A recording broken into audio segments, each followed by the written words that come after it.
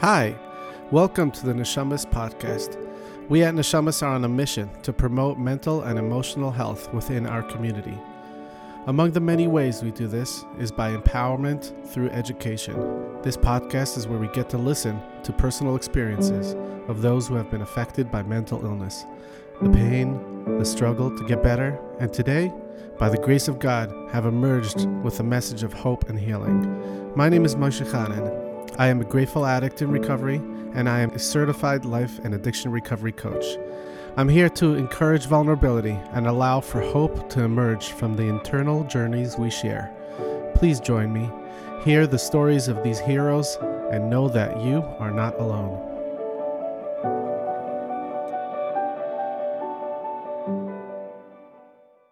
Hi, welcome back to the Neshamas podcast. Today we are honored to have Miriam Racquel Feldman visiting us from Chicago, where she and her husband David and some of their children live. David is a marriage counselor and Miriam Racquel is a somatic healer, marriage coach, trauma and anxiety specialist, a writer, and a speaker. Miriam Racquel is here to share what it was like for her going through the ordeal of Panda's disease with her son. The fear and confusion and navigating her relationships with all the differences of opinions revolving around her son's medical treatments. Eventually, Baruch Hashem, their journey led them to a lot of humility and gratitude, a deepening of practices to help the nervous system remain regulated and the mind remain somewhat sane during very trying times. Baruch Hashem, today, they celebrate their son's recovery daily and support others through bringing awareness and resources. Welcome, Miriam. Thank you so much. Thank you. And I just want to, I say a little intention, affirmation when I'm speaking. So I just would like to say, my God, may the light of wisdom and healing be available to me and those I'm reaching and touching. And thank you, Moshe, so much for having me. And hopefully this interview can help others on their healing journey, especially with children who might be going through something that looks very strange and appears to be many different things and has different sources of healing to it. And I also want to thank Hashem that my son is, thank God, doing amazing and healing every day, even more and more. So I'm very grateful for that. Hashem. So the first question that I feel like starting off with is, what was life like before you noticed anything was wrong? Yeah, sure. Just to give us a general picture, and then after that, I'd love to hear how it started. Sure. So, my son was in yeshiva and learning, and a very sweet boy on the track of just the regular Hasidic Chabad track of from Kite, and one of the easy ones that I've ever had in terms of children. And things were good. I'm a somatic healer. I had doing my training. I did some marriage training, intuitive training. Life was good. I was also writing a book called God Said What, which I did publish. And so things were stable and good. And like my duckies were in a row, and yeah.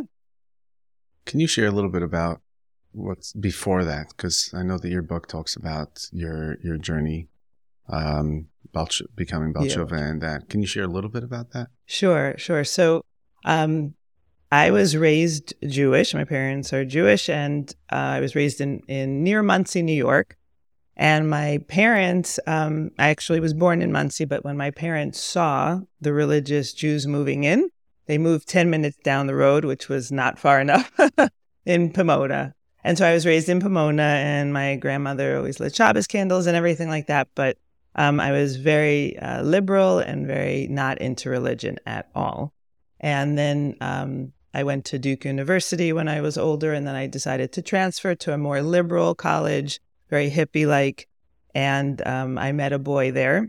And eventually I graduated, and he went abroad to Europe. And the next thing I know, I get a letter from him, a 13-page letter saying that he's studying Judaism, Yiddishkeit, in Israel. And it sounded like I didn't know what he was talking about, because when I was growing up near Monsey, I always looked at the Jews in Muncie who were religious as like, well, they're one kind of Jew. I'm another, and the paths never cross. And I was like afraid. I was literally afraid of religious Jews. That was my experience. And so I got this 13-page letter, went to a rabbi, just looked up rabbi in the yellow pages. I was living in Berkeley, California at the time, continuing my hippie liberal lifestyle. And the rabbi said to me, your boyfriend's in a cult and you better go get him out. And so that was the beginning of a very interesting journey. So that was part of my, Judaism journey, and it was a lot of twists and turns, and included even a prophecy from the Rebbe. So it's a fun book to read. I wanted to bring a lot of simcha and joy to people and lightness, because sometimes Jewish books can be very heavy, and so my book brings humor, and because we need to go out of galus with simcha. So bring simcha and happy endings and just a lot of humor in the book. Gotcha. Yeah, I'm happy you talked about it, because I'm sure it's going to play its role in the rest of the interview. Yeah, sure. So I'd just love for people to know that as you share your story. Sure. And I just want to say also that the reason why I wrote the book is because I feel like there is like a shlichus again of bringing Geula Mashiach, which will bring healing to everyone, that we never have to deal with these kind of strange diseases and everything. So that's, especially I was in Crown Heights during the 90s, and, Crown Heights was on fire, Mashiach, Geula, everything. So that's continued for me, even in my journey in Chicago. And that was my intention for writing the book as well. And I wrote it for Jews, non-Jews, affiliated Jews, non-affiliated, like it just doesn't matter. And the editors were non-Jewish. And it even won a book award from a non-Jewish authors association. And so, because my whole intention is to bring Geula Mashiach, and I was writing it while my son was sick, and it was so hard, because I was saying, Hashem, I'm on a shlichus here. I'm doing this for you, for the world.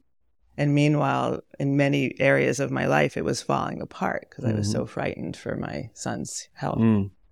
Yeah, thanks for sharing that. Perhaps not now, but maybe later on. I'd love to hear your understanding of Mashiach and Geula, mainly because I think most people are experiencing or being introduced to the commercialized version of Geula and Mashiach, and the branded one. Okay. And not the personalized one. Right. And there is a personalized one. And there's a personalized one. And sometimes the possibilities and the helpfulness of our Mashiach education and Geula education gets lost. I know that for me personally, and I know there's quite a few people that are close to me that are not cuckoo.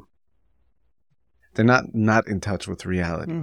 I look forward to that. And another thing that I wanted to share. So the book is called God Said What? #My Orthodox Life.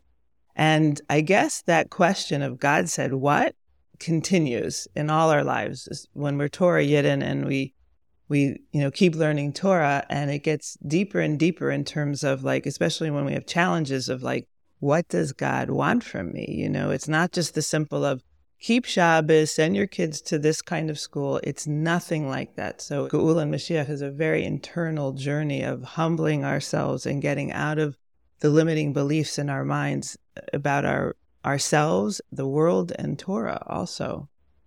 So, yeah. Okay. Looking forward to hearing how you've done that for yourself. Okay.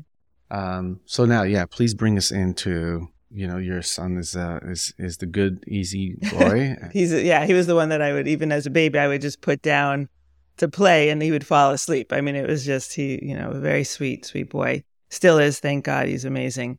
So, what happened was he had, been 2 years at one yeshiva, and it was time for him to, kind of go to another yeshiva. These were out of town yeshivas. And so we switched him to another yeshiva, which he wanted to go. His brothers had gone. But I think that there was trauma there because of the pressure of a chinuch that I don't agree with, in terms of putting pressure on children and kanasim and get to class at this time, and then even boring Torah classes, which is such a shame when children love to learn, but if you're going to teach it in a way that's not inspiring or anything, then they're going to fall asleep. So anyway, I feel like there was some trauma there that kicked off his immune system in a way that triggered this disease. And so that was difficult. And so I kept calling the school and speaking to people there, like, can you just lighten up? Like, he's not a New Yorker. He's a Chicago and Midwest, you don't have to be tough. And he was going to classes, but if he was like a minute late or he was playing basketball during one break, it was just him. And then he started to sound a little like interesting on the phone. He started to sound a little OCD. He started to sound, just something seemed off. And, we did take him out of that school and put him back in the school that he was in before. So I thought that would just fix everything. But then he just started to go downhill from there with anxiety, more anxiety, some OCD, some depression. I could hear it in his voice. And I would talk to him, for hours and, use my coaching tools, my healing tools, whatever. But something just wasn't right. And he knew something wasn't right. Mm-hmm. And, and then people would tell him, learn this, Tanya, learn that, to feel better, to this. Nothing fixed it. Torah didn't fix it. The Torah learning didn't fix it. And eventually he just sounded so down. He was actually in Crown Heights during one of the breaks, that the kids come to Crown Heights for it. And he just sounded so flat. And I said, I have to bring him home. So we brought him home, and then that started the search for what's going on. So of course, you go to, I love natural, so I go to natural people, and I went to a psychiatrist as well, and it looked like anxiety, it looked like depression. He didn't even know what it was, and so we kept going that path. So one thing is that with pandas, first of all, it's not well known. Second of all, not a lot of, some people don't, some doctors or professionals don't believe in it. But I happen to have a client who once had said that her son was completely normal and healthy. And then one day he went to school and said, I don't want to go back to school anymore. Everybody's looking at me, like a little paranoia. And so, of course, it seemed to her like, go to a psychiatrist. So she went to a psychiatrist. But eventually when she spoke to her regular doctor, it was Dr. Schulman, who's retired now, but a pandas expert. Dr. Schulman said, it sounds like your son might have pandas. And then it's an autoimmune disease, and it's where strep bacteria crosses the blood-brain barrier and causes inflammation of the brain and all kinds of bizarre symptoms. And even though my son, I don't even remember him having strep. That's the thing. It doesn't even have to be like that. But any psychiatrist that anyone goes to, especially for a child who's suffering from anxiety and depression, there's a blood test that anyone can take, and they can tell what the strep titers are in the blood. And if it's elevated, then you might want to go for further testing, or it's a different treatment than regular anxiety and depression from just life. And so after trying all these different, meds in terms of anxiety and depression, and watching my son, his Yiddishkeit was going downhill. He was not feeling well. And no matter what we were trying in therapists, it just wasn't working. So I finally said to the psychiatrist, can we test for pandas and can we test for Lyme? So the Lyme test showed negative because the superficial tests for Lyme don't pick up certain things in the blood. But the pandas test did show an elevated strep titer in the blood. So the psychiatrist said, looks like your son has pandas. And so go to an immunologist, or, it's a different treatment than antidepressant or anti-anxiety.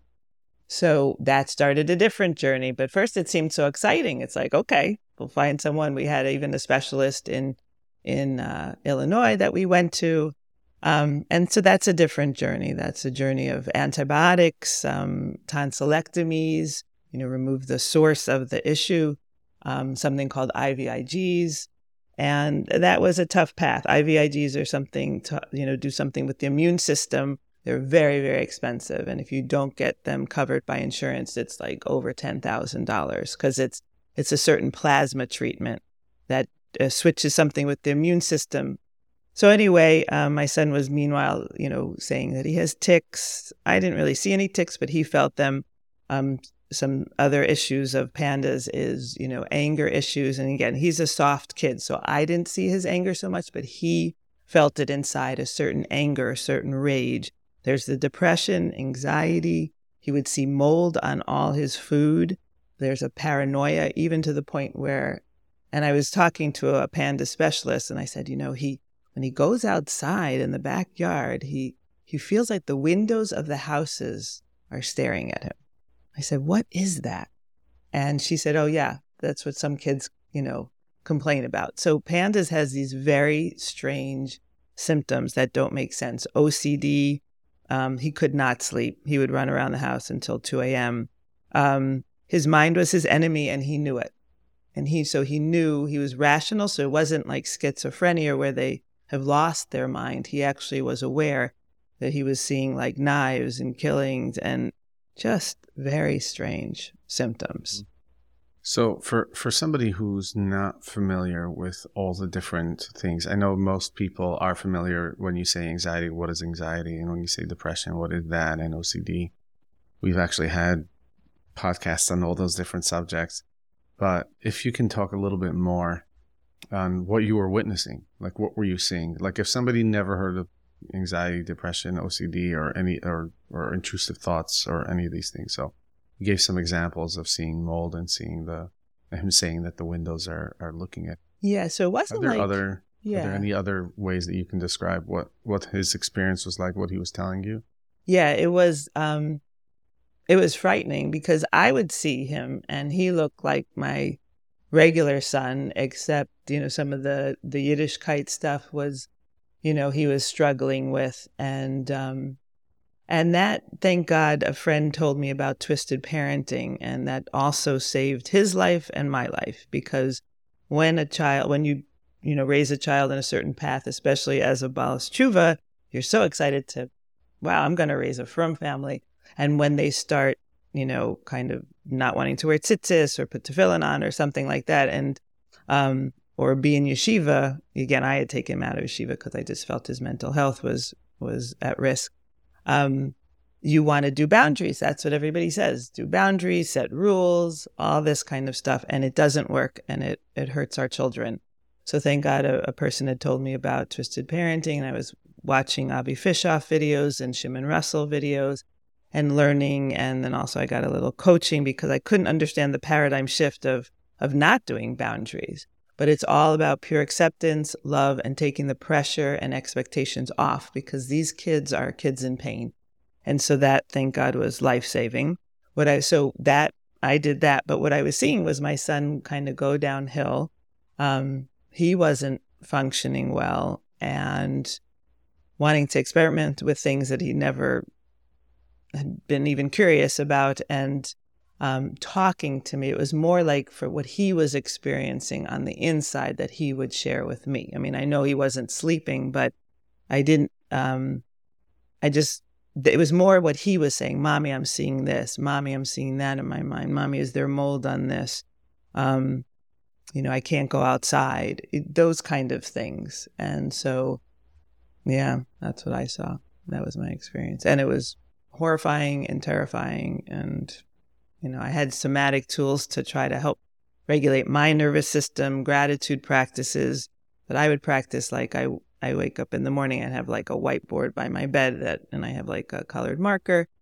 And sometimes all I would write down, never take anything for granted. That's my gratitude practice. And sometimes I could only write down that my son is alive today, because I didn't know if he was going to make it. He would tell me his suicidal thoughts, and I knew, and he knew, that going to a psych ward wouldn't help him, but he couldn't handle his brain. It was not a fun journey at all. And again, we went to therapists, and the psychiatrist was involved, and then we started going to the immunologist. No therapy helped.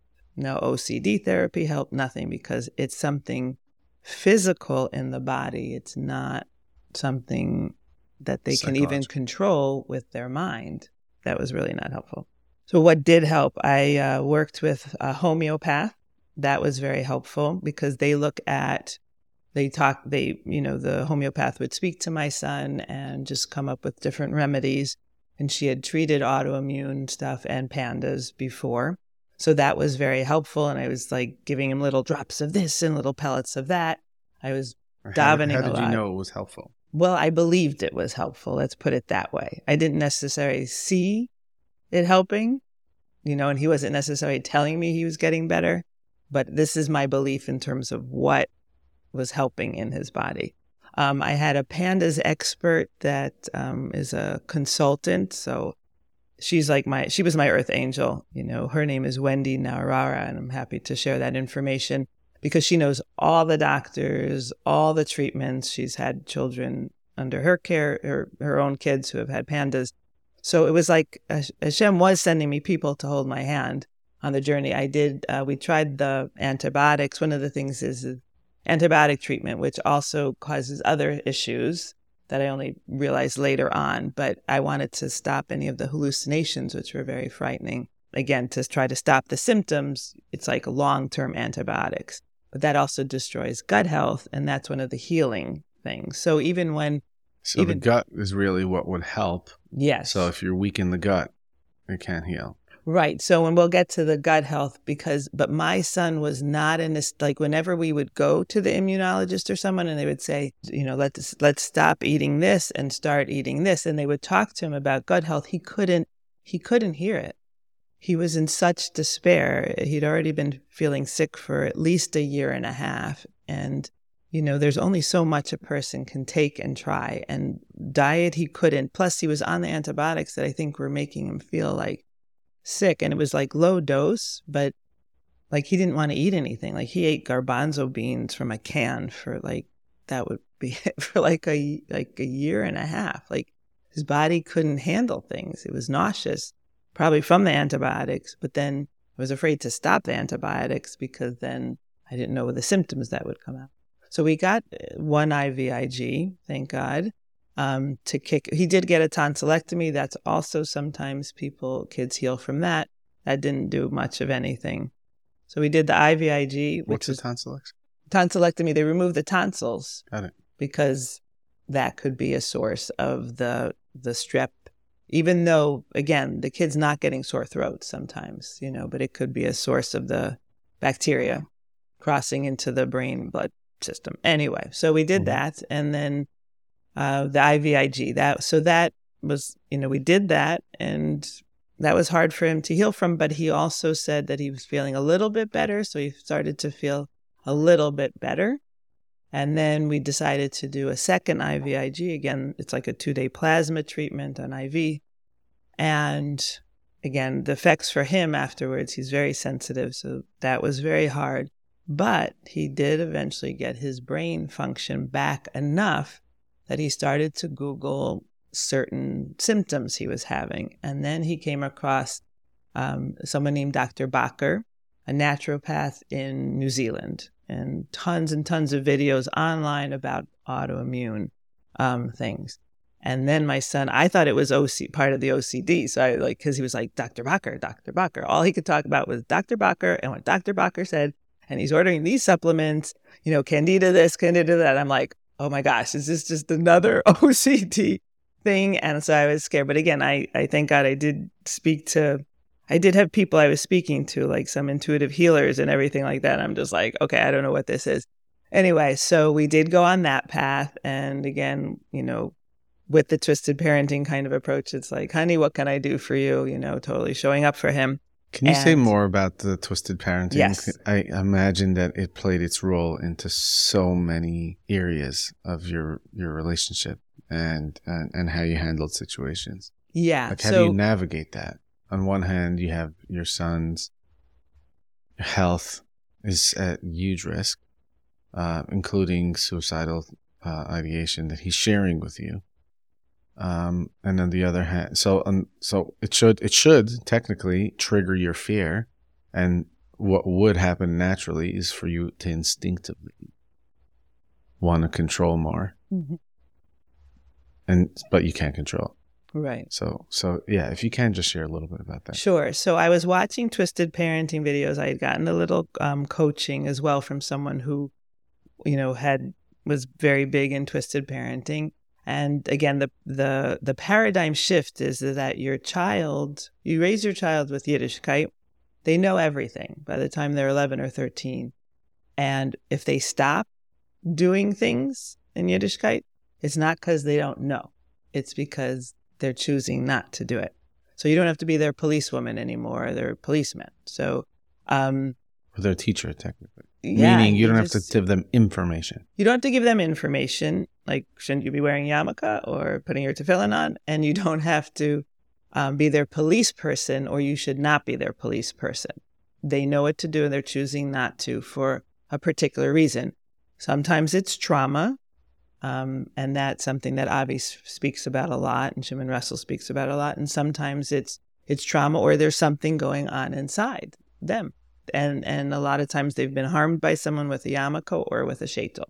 And that's why the chinuch system, we've got to get twisted parenting and Shimon Russell in there, because, teachers need to be kind and make learning about Judaism a positive experience, because otherwise kids we see it. We see what's happening.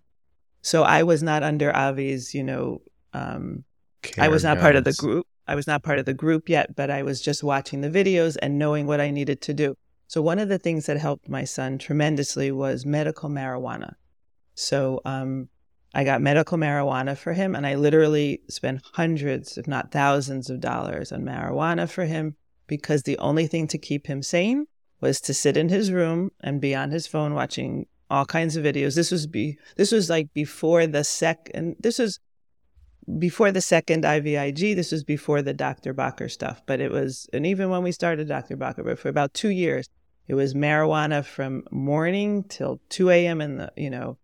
From 9 a.m. in the morning or whenever he woke up to 2 a.m. in the morning, consistently, with just watching videos all day long, whatever he was watching, because that kept him sane. He was going insane in his mind. And the only thing that kept him sane was smoking pot, being high, and just keeping his mind focused on whatever was on his phone. Got it. So as soon as you say that, I'm just imagining somebody who doesn't know the twisted parenting perspective and thinks that marijuana is bad. So can you just speak a little bit to what you needed to learn in order to be willing to do that? Yeah, sure. So it's interesting because Hashem humbles people. And I was very humbled because I grew up 10 years younger than one of my sisters, and she was a big pothead in my family. So I hated pot. I was 10 years younger. I was this little kid, and she always was smoking pot, and I always hated the smell, and I hated pot, and I was just like, no one needs to do that anyway. So I even had a thing against marijuana. And then here it was for my son, I guess he had tried it or something, and he decided this is what he needed. And I knew for his health that better for me to get it from medical, it's illegal in Illinois, than from, anyone on the street. So, so that was part of Hashem's humbling, is that Hashem is the healer. And if Hashem wants to heal through a surgery, it's through surgery, through antibiotics, through IVIGs, through therapy, or sometimes through drugs or marijuana. And so I had to just humble myself, and one of the things that Avi talks about is that these kids are in pain from either a trauma or from whatever else is going on in their life. And they need unconditional acceptance and love and a feeling of worthiness with their parents and a closeness with their parents. We need to be their safe space. And so that means when a child is going through this, again, their brain's on fire. They are not feeling well. They're not doing Yiddishkeit because Yiddishkeit is for healthy people. It's not for kids who are in terrible, terrible pain. So it was a humbling for me, and it was just basically, yes, whatever you need. And I was just always at that, marijuana place, picking up whatever my son needed to save his life, because you've got to save their life in order for them to heal. And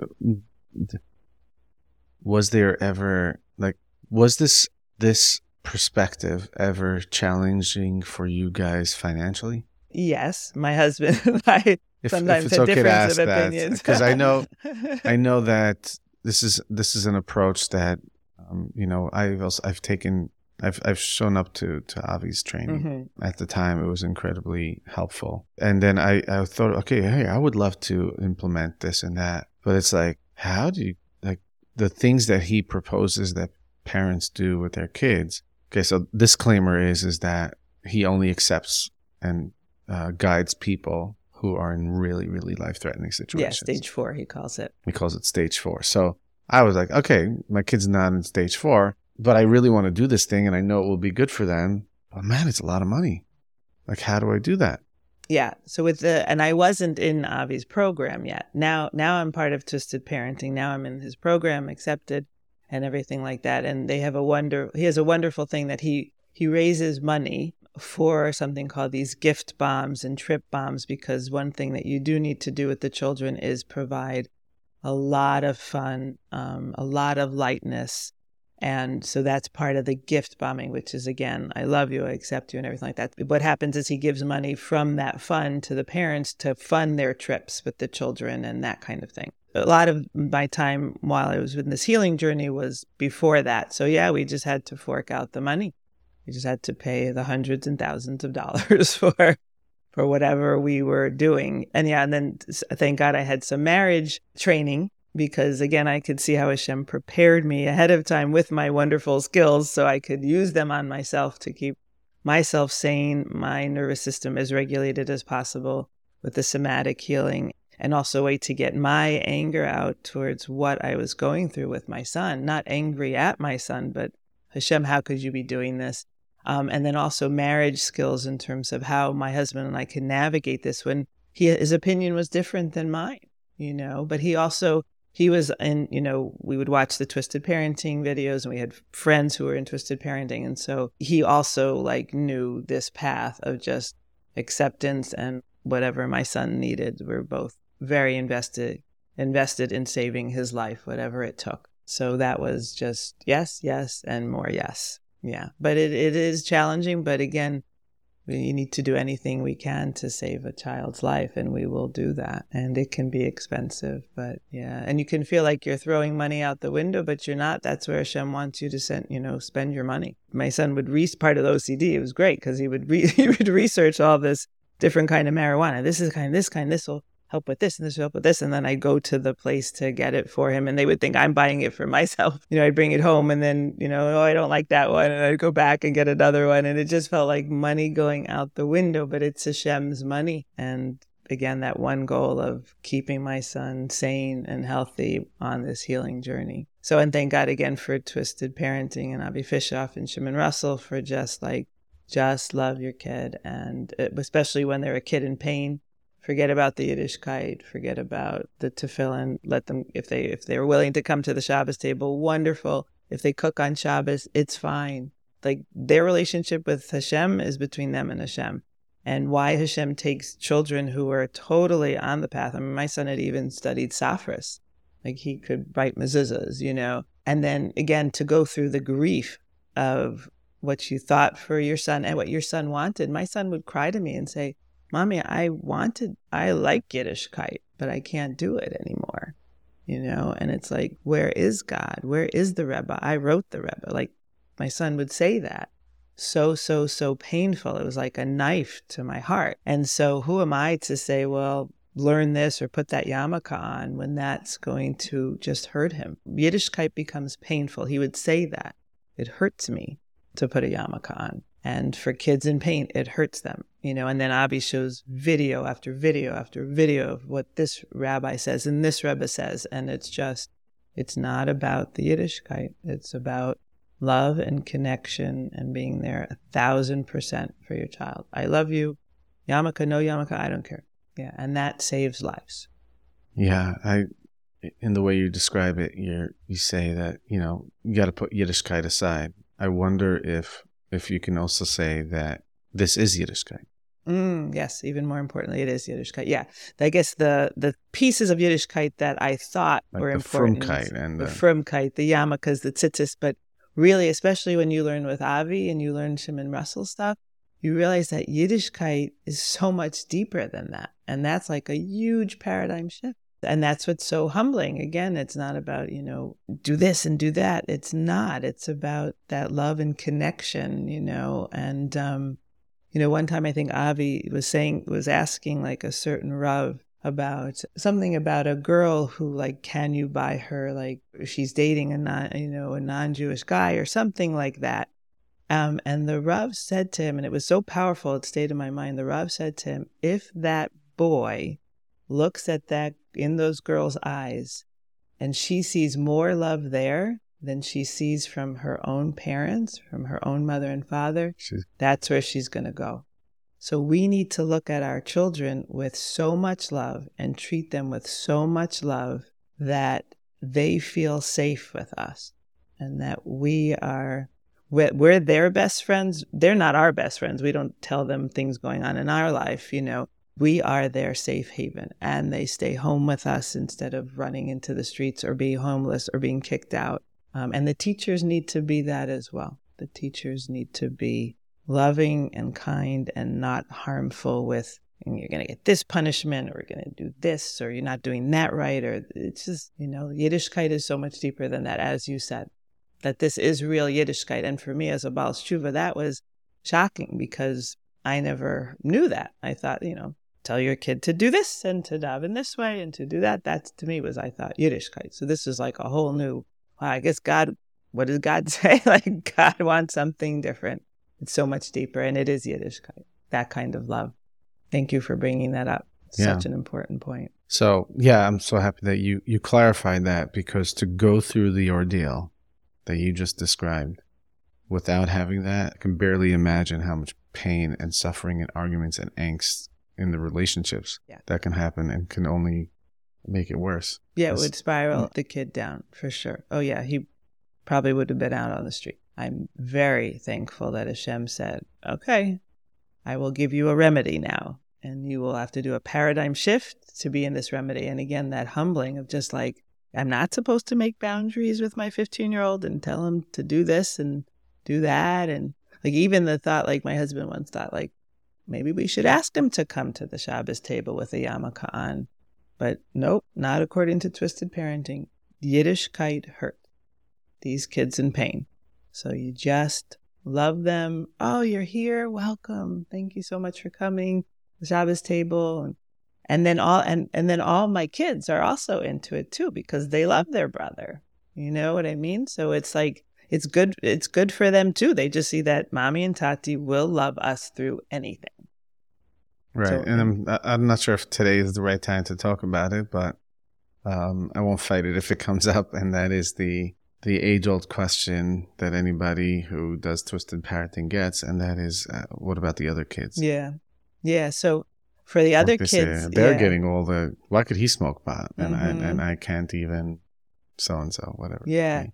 And what Avi emphasizes is that a kid who's not in pain doesn't really want to smoke pot.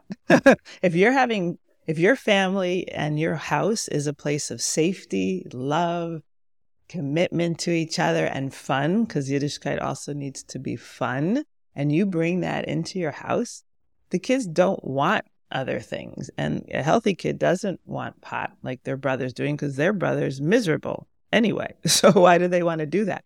But they feel like, look how, mommy and Tati are treating our, like, again, so much love, so much acceptance, so much that. That's what they want.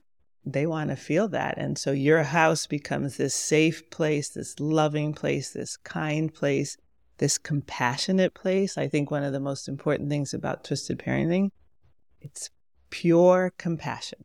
And I feel like with Yiddishkeit, I think what happened with, like, it's gone off the rails in terms of judgment. What is that person wearing?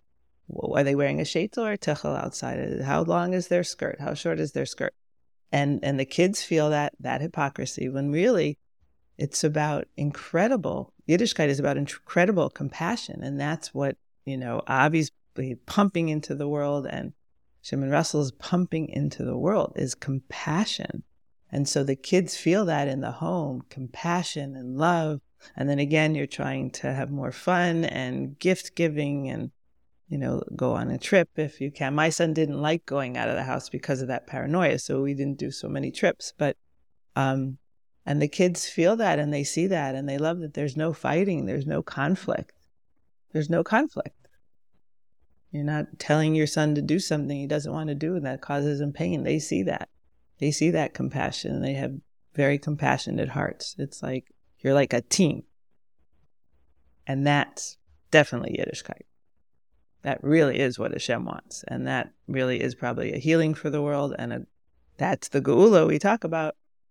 And we know, especially as Lubavitchers, that person's, not yet from, so I'm going to be super kind to them and invite them for meals. But then when it comes to our own kids, it's kind of like, and again, we have to, we have grief from, especially as Baal Teshuvahs, like we think, this is the path. And then it's like Hashem changes things and takes your kid who's on the path off the path, not even a choice of their own because it's some trauma or autoimmune disease. And that I can't figure out with my head, but I'm just humbled. I have no idea what Hashem wants, but I know what I need to do. And so you kind of like stick in your lane. What's my job here? My job is to buy marijuana for my kid who needs to sit in his room and stay sane until Hashem decides to heal him, So that's my job. I'll stick with my job. My job is to have fun and compassion and be a safe place. Okay, that's what I'll do. So, if we can just go back, right? Mm-hmm. So, that was like a year and a half or 2 years, right? He was sick around when he was 15. He's 21 now. So it was at least a 5-year journey. Yeah. So, yeah. You shared that, okay, so he was in yeshiva, you took him out of there, you brought him close to home. Brought him home. You brought him home. Yeah. When he was, so he was so again, it kind of started when he went to a different yeshiva than he had been in before, just because it was time to move on to a different yeshiva. And again, I feel like the trauma there triggered his symptoms. I don't know if this was latent in his body, because again, we should get to the Dr. Bacher, which is the naturopath, which is healing the gut. And that's the path that my son has gone on. But again, we put him back in the old yeshiva, which should have been like perfect for him and everything should have healed, but it didn't. He just kept going downhill. And then when he sounded very flat and very depressed and he just wasn't feeling good, that's when we brought him home. And that's when we did all the physical treatments and the therapies and everything. And he was willing to try all these different things? Oh, yeah. He was desperate. He wanted to live. He didn't feel good. He knew his mind was going crazy and he didn't know why. But he knew he wasn't thinking right. He knew he wasn't seeing right and he couldn't stop it. So he was desperate to live. So he's a kid of tremendous discipline and determination and everything else. So when, again, after that second IVIG and he got his brain back better, but he still felt very physically ill. And again, he was still on antibiotics. That's when he, learned about this stuff from Dr. Bacher with, autoimmune diseases and started looking. And we also went to a Lyme doctor too before that. So that's one piece too. Again, bacteria in the blood. And so the first Lyme test, the superficial Lyme test just said negative. But the immunologist had us do a deeper test, and so did the Lyme doctor, because there's certain bands on the blood. So anyway, and it just showed certain bacteria from Lyme. So we went to, a Lyme doctor in Chicago, and she was great, again, supplements and talking to him about diet and different antibiotics or whatever, and some natural stuff, all good. But when he got into this Dr. Bacher, he said, I'm going off of the antibiotics. And he did stool samples. And what was interesting with the stool samples, because the gut health is what the focus became, was that he could tell he had all this bad bacteria in his gut and no good bacteria. And I guess what happens in the gut, it controls everything, the immune system and serotonin levels and everything. So it can control a lot of what's going on in the brain.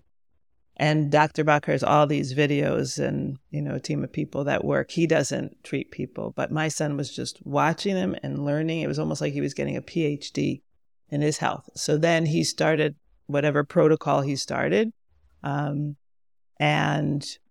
that's it. That's been part of the healing journey. And that's really been amazing. And that's, I think, really what has, he would say it was the problem the whole time. Like if you were to talk to him about pandas, he would say it was all about the gut, and he wished that he had gone that direction at first. But then when we were in the midst of all the other treatments, then he didn't have enough brain power or physical health to even try to change his diet. But now he would say it's all gut health. If he talks to anyone, it's all gut health. And then after being on certain supplements and killing like the candida and, that kind of thing. You want to share just... Yeah. I for sure have no idea about like a lot of the terms that you're sharing. So if you can just explain it a little bit. Like, first of all, what is candida? Okay. And what does it mean? What did he do to improve his gut health? Okay. So he started eating certain foods and getting off certain foods. Wow, it's so complicated. It would be hard to describe. It was more like, what did he get off of? He didn't even get off of sugar so much or wheat. He would be great to do an interview with because he could, say everything. But the supplements that he was taking was aimed specifically at killing certain bacteria in the gut that causes problems. And again, if someone does a stool test, they can tell they have this bacteria, that bacteria. This is the good kind. This is the bad kind. This is, in charge of this. This is in charge of that. And then he was taking like a certain probiotics from these supplements that would, increase the good bacteria. Candida is, when people have, stuff on their tongue or dandruff, or it's, again, itching certain places. It just shows up in the body, but it's really the body trying to expel something, but it's coming from the gut. So now he's along this path, and he's, now he's gotten off of all sugar. And he, eats certain yogurts and certain sourdough breads and a lot of miso and soups and chicken and some meat. He took himself off eggs, but it's just, again, from his watching these videos and learning the routine, and, the book also from Dr. Bacher, but maybe any naturopath could do this. I don't know. This is the one that he just really connected to. And this Dr. Bacher shares all of it online. And so that's what my son just was learning and changing his diet. And what were the first signs of evidence that you saw okay, he's getting better? Oh, his mind. So he stopped feeling paranoid, stopped feeling as anxious. He actually even got a job. He stopped smoking marijuana and got a job working at a bookstore, a Jewish bookstore around the corner. He's just like, I'm going to go get a job. So he did, and he was able to do it. And it was a little bit of a stressful job. He even started during Rosh Hashanah time, and he was able to do it. So his anxiety went away. His paranoia went away. What else were there? There was he had no tics, no rage. Whatever the things that I said. Sleeping is fantastic. He sleeps great. No hallucinations, no anything. He's completely normal. He could learn. He couldn't learn for a long time. And one of the things even that immunologist would test him with is she would have him draw a clock. Because also, I guess the way the brain works is that if the kids would put the numbers in weird places, I always thought that was strange, but that's also, I guess, a panda's symptom. But, he can think. He has his brain back, so he can study, he can concentrate, he can learn.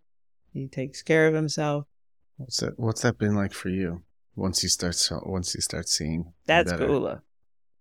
Want to know what Geula is? When your kid feels good. So that's, I'm very, very, very grateful that he is who he is, and that he's taken care of his health in such a way that he's so disciplined. And again, Mommy, I need this from the store, that from the store. Yes, yes, yes. These vegetables, he eats a lot of vegetables, whatever it is that he wants, we say yes to and we get. And he's just very disciplined in his approach and, totally off of sugar now. A lot of kasha he makes, buckwheat, and just whatever feeds his system and to feel better. And all these supplements, we buy all the supplements. He takes them religiously. And we're just so happy with him. And one of the things that I want to say that, as a coach, I had learned something called the cycle of change from Martha Beck, where it is a caterpillar when Hashem decides that it's going to become a butterfly, it goes into its cocoon, and that's called, square one. And square one is where in the cocoon, it's like bug soup. The cells, become shapeless. If you were to cut open a cocoon, it's completely mushy. There's no caterpillar there and there's no butterfly. And that's called square one. And that's when something like happens in someone's life, like a cataclysmic event or some kind of huge change. It could be someone gets married, or it could be they get divorced, or it could be what happened with my son.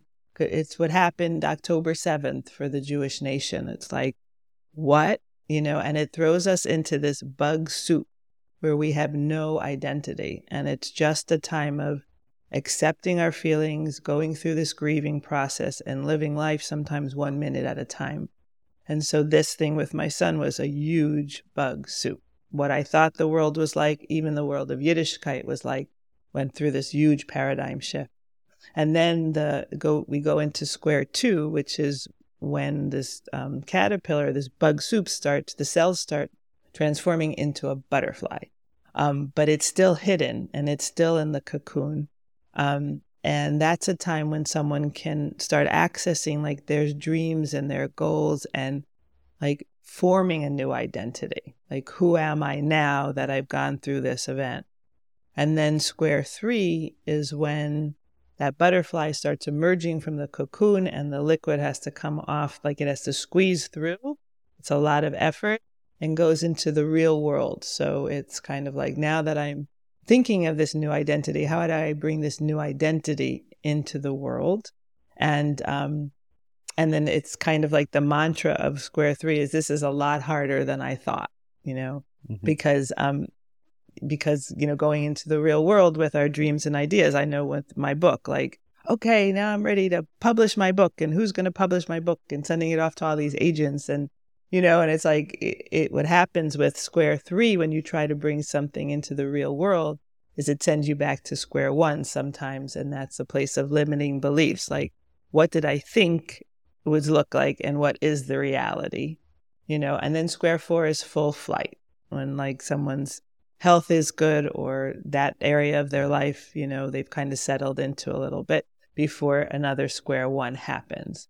But it's very fascinating because, so my son is definitely in like square three and square four, thank God.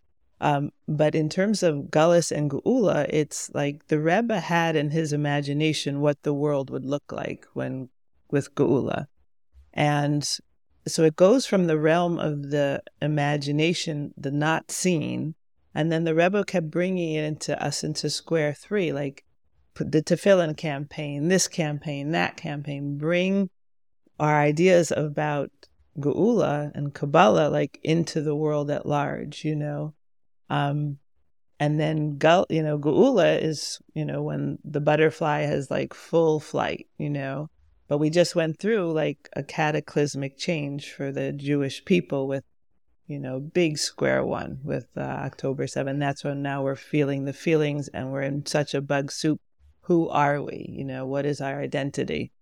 And then our identity will form with square two, which is, the butterfly starts forming, but it's still kind of hidden. And God willing, this will lead into Geula and a revealed Mashiach and everything. But it's just when we're going through something traumatic and something intense, to recognize that we're bug soup. We don't know our identity. All our limiting beliefs, like the Rebbe says, go out of your Mitzrayim every day. So that's like bug soup. What's that for you on a daily basis? This going out of my limitations every day. So it's having certain expectations or ideas, and then rewiring them, going into my body to, access what I'm feeling. What are the somatic sensations? Because emotions are energy in motion, and so they're felt in the body. So if someone criticizes you and your jaw tightens, that's your body speaking to you. It could be anger. You might need boundaries. Fear. What are you afraid of? And that's a drop in the stomach. So the body speaks to us. So for me, it's feeling my feelings and my emotions, processing them, and then noticing what is my mind saying, and then tapping into my intuition. So this, for me, it's also stepping into gratitude so much, which I practice every day. And especially when I'm in twisted parenting training right now, again, because Avi has us come back. I just sit there and I go, oh my gosh, thank God, like Hashem saved my life, my son's life, and calling up my son and saying, we love you so much. You're doing so great, and it's just, it's just every day, just kind of being in the process of noticing what is Hashem's will, what does Hashem want from me with the somatic healing, with my clients, with my book, getting my book out there in a bigger way to pump out Chassidus and Geula and Mashiach out into the world as far as the four corners so that we can get out of Gullus, and then just being how can I be a better mom and a better wife? What are your hopes that somebody will leave this interview with? Like if they're listening to this, sure. What are your hopes that they'll leave with? So my hopes are, that's a great question. Thank you. My hopes are that if someone has a child who is experiencing symptoms of OCD, anxiety, or depression, is to insist on a blood test. And again, not all doctors will do it. Here in Brooklyn, what's nice about Brooklyn is that Dr. Schulman was an expert in pandas, and she's, I think, was in Borough Park, somewhere in Brooklyn. But her nurse has taken over and, knows all the stuff. That would be my hope, is that if someone says, wow, my kid just suddenly is acting strange or having all these bizarre symptoms, or why are they so anxious now? Again, anxiety can be caused by emotions and from, stuff going on in school. It could be that, but get the blood test done for strep titers and see. And if one doctor says, oh, I don't believe in pandas, go to a different one, at least get the figures, the numbers. And then if it is that, then to go on that healing journey. And anyone's welcome to reach out to me if they want to talk about, could it be pandas, not pandas? And I'll just give you the resources that I used. And again, a woman named Wendy Narar, she knows all the doctors in all the different areas of the United States and even abroad. So it's kind of that process, and that people can also get help in terms of maintaining their sanity while a child isn't doing well, because that's important. And then the twisted parenting is to know that your kids are good kids, and Yiddishkeit is much bigger than just whether they wear a yarmulke, don't wear a yarmulke, whether they want to go to school, don't want to go to school. I'm hoping educators will hear this and know how important it is that, the homework pressure, forget that. It's not all about the learning. It's really about connecting kindly and making Yiddishkeit enjoyable and lovely and delightful and safe for everyone. Is there a basis in suggesting the possibility that this is what this generation needs? What is its entirety? The twisted parenting, you mean? The twisted parenting approach. Yeah, I think it's unfortunate that we just didn't know this before, that compassion. Like you always hear, like, oh, kick the kid out of the house. Like, and Avi says that's completely not a Jewish approach. And the Rebbe he showed us a video yesterday of the Rebbe saying, like, Yidden don't need that kind of pressure. And this is a quote that I'd love to leave everyone with, which is just so important, which is where the Rebbe says, today's children do not need to be overly criticized or lectured about their shortcomings. They are their own biggest critics. Instead, they need to hear more about their strengths and incredible potential. So I guess that is the geula that we need. And I don't know how Yiddishkeit got off track, especially as a Balas Tshuva. I wish I had learned this before, that, Yiddishkeit is not about the rules and the this and that. It's really about fun, love, connection, compassion, and that your home being a safe place for your family and your children and your marriage. And if things are not in that direction, then get the help you need. Moshe, you're a coach, right? I'm a coach. I'm a healer. My husband's a marriage therapist. We have a program together. We work with couples. I mean, get the help you need, because your home needs to be a safe haven for your family. We need this little geula for the big geula. And I guess I feel like Hashem is patching us a little bit, because we went into the world of judgment and skirt lengths and all this kind of stuff, and people screaming, sneeze, sneeze, sneeze. And it's just like, but the kids are dying inside, you know? To the extent where they'll say that kids are dying because of lack of sneeze. Oh, people will say that, you're saying. Yeah. Yeah, Oh, but look, if you want tragedies to stop happening, you have to be more sneeze. But people I know I'm going to get backlash for saying that. People have tried that and it didn't work. Going up to the kid whose skirt length is different and saying, you got to dress differently. Halakha is this. It's not going to work, because, again, what's going on in the inside? And that's what, Avi talked about even yesterday at the training. What's going on in the inside? The symptom of the shorter skirt is because why don't they want to do it? What happened? What happened in the schools? Why do kids love learning when they're 4 years old, and then by 6 they don't like school so much, or it's not pleasant to learn Torah? What's going on? I know for me, like as a Baal Tshuva, I loved learning when I went to Machon Chana, which is Machon Yehudis now. I loved it. My grandmother is Mrs. Gansberg. Oh, really? Yeah. That's so nice. I love Mrs. Gansberg. I talk about her all in my book. It's so much fun. So she was great. She was our loving door mother. And and it was like, I loved going to classes. Like, give me more, give me more, give me more. But I know one time I wanted to learn from Rabbi Mengel, who had survived the Holocaust and spoken up to Mengele and everything. And I went to his class, and this was 30 years ago. I went to his class in Beis Rivka, and I couldn't hear what he was saying because all the girls were talking. And I was just like, what is this? Like, these are FFB girls. They get to grow up with Torah, and I can't hear what he's saying.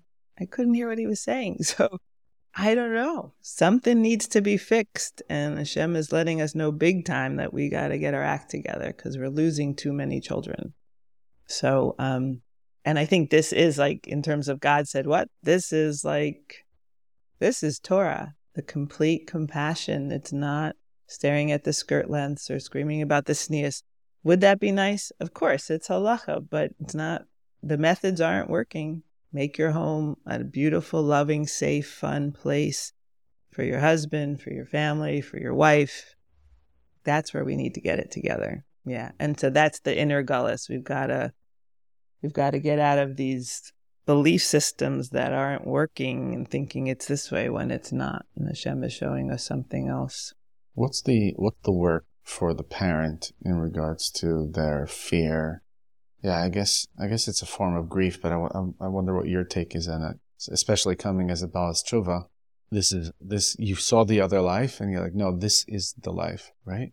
You see your kid not subscribing.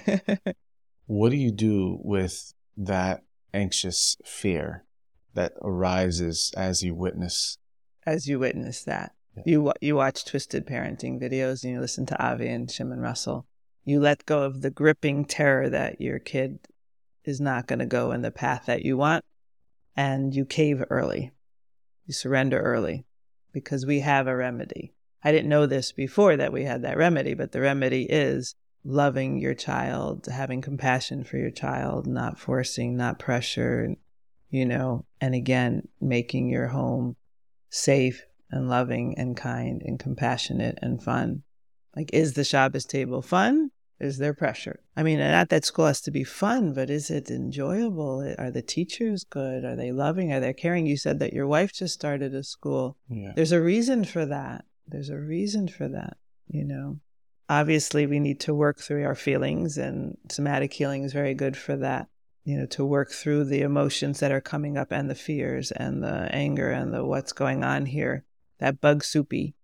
And at the same time, it's like cave early, surrender early. When I did that paradigm shift of just like, wait, I don't need to do boundaries with him, and I don't need to say no, and yeah, and you should do this, and why aren't you putting on your tefillin, and where are your tzitzis? Like, that's not my role. And then you just stay in your lane. Okay, what's my job here? My job is to be a loving, kind parent to this child. And even, Rabbi Taub will say, it's like, become your child's best friend. Not that they're your best friend, but you be their best friend, because otherwise they're going to look for it somewhere else. Rabbi, Taub says that too. And so stick in my lane. My job is not his Yiddishkeit. My job is to show up as a parent in the best way possible. So yeah, it's part of that bug soup and limiting beliefs going out the window. And of course, davening and praying that all our kids, grow up to Torah chuppah and Maisim Tovim. But if they don't, that's Hashem's thing. I don't know what to say. My thing is to just love them a lot. Any last things you want to share? No, I just want to say thank you for this opportunity, and I hope that it's helpful to people. And that we just need a healing for our worlds, our inner worlds, our outer world, and that this love and compassion that we're pumping into our families and into each other as well, and that we drop the judgment in Yiddishkeit, we drop the looks and the separations. One thing about twisted parenting that is so remarkable is that in a room, you have Sephardim, Ashkenazi, Litvish, Chabad, Satmar, all together. Like, did we really need our children to fall apart in order for all those limitations and judgments to fall away? Because, like, we're all in it together trying to save our kids. So, again, cave early with, if you find yourself being judgmental and critical of other people in your head, Careful. Shem doesn't like it. Shem doesn't like it. So there's a lot of compassion that we need right now for ourselves. Self-compassion is very good for regulating the nervous system. That's also a tool to use, to recognize what you're feeling and that it's okay that you're feeling it. And just to have that towards other people as well. And that we should have revealed Geula now. Thank you. I just wanted to close with two things that I'm taking. And one thing that I'm taking, and also an invitation. What I'm taking from this is that just as real as your son's experience of anxiety and depression and schizophrenia or whatever, OCD and like little hallucinations, that was so real. So is the solution, because the solution is so really working. Mm-hmm. And some people look at it as it's out there and it's like it's in the clouds. It's not, get practical. Now this is just as serious and practical and real as the symptoms were. They were real. Oh yeah. So is the medicine that you're talking about. Yeah. Because right now he's really well. He's really well, and he's at home with us, and he's not working now because now he's just completely focused on, again, this gut health and really healing himself. And he's loved. He says, "I love you, Mommy," like all the time. And to my husband as well, "You're the best parents," he says. And that's exactly what Avi says. Avi says that these kids who kind of go away from the path of Yiddishkeit that you set for them, that when you do this approach, this compassionate, loving, accepting approach, they will love you. They will take care of you more than anybody of the other kids, and it's so true. He says that you guys are the best. I love you so much. You're the best parents in the world. I mean, wow. Does he know that you were doing this interview? I think I told him that. Yeah, I asked him permission if I could do this interview. I'm not using his name. And so he knew that I was going to talk about pandas. Yeah. And the last thing I wanted to invite anybody who's listening, I'm not sure how I'll follow through on this, but I'm trusting that we will be able to. There are so many different things that you talked about: doctor names, coaches, remedies, ideals, and all these different terms that you've talked about. So I encourage, if anybody's curious about anything specific, to either send us a message and we can send it to you, or if you don't mind saying, is there a way that people... Yeah, so my website is miriamracquel.com, and that's Miriam, and then RACQUEL.com. And there's a way to make like a clarity call and to reach out, contact me through my website. So just reach out through there. And then with the clarity call, sometimes there's more business questions, but you can just say, heard you on the, on the interview with Moshe and want to ask you some questions about pandas. Then that's not a business call at all, but it's an easy way to just schedule a 20-minute talk with me, and I'm happy to, give over whatever I can. That is incredibly generous. Yeah, so that's what I can do for sure. And then if anyone's interested in the book, it's a fun read, a Geula read, and that's called God Said What? #My Orthodox Life. It's at Judaica World. It's at Merkaz Dam and on Amazon.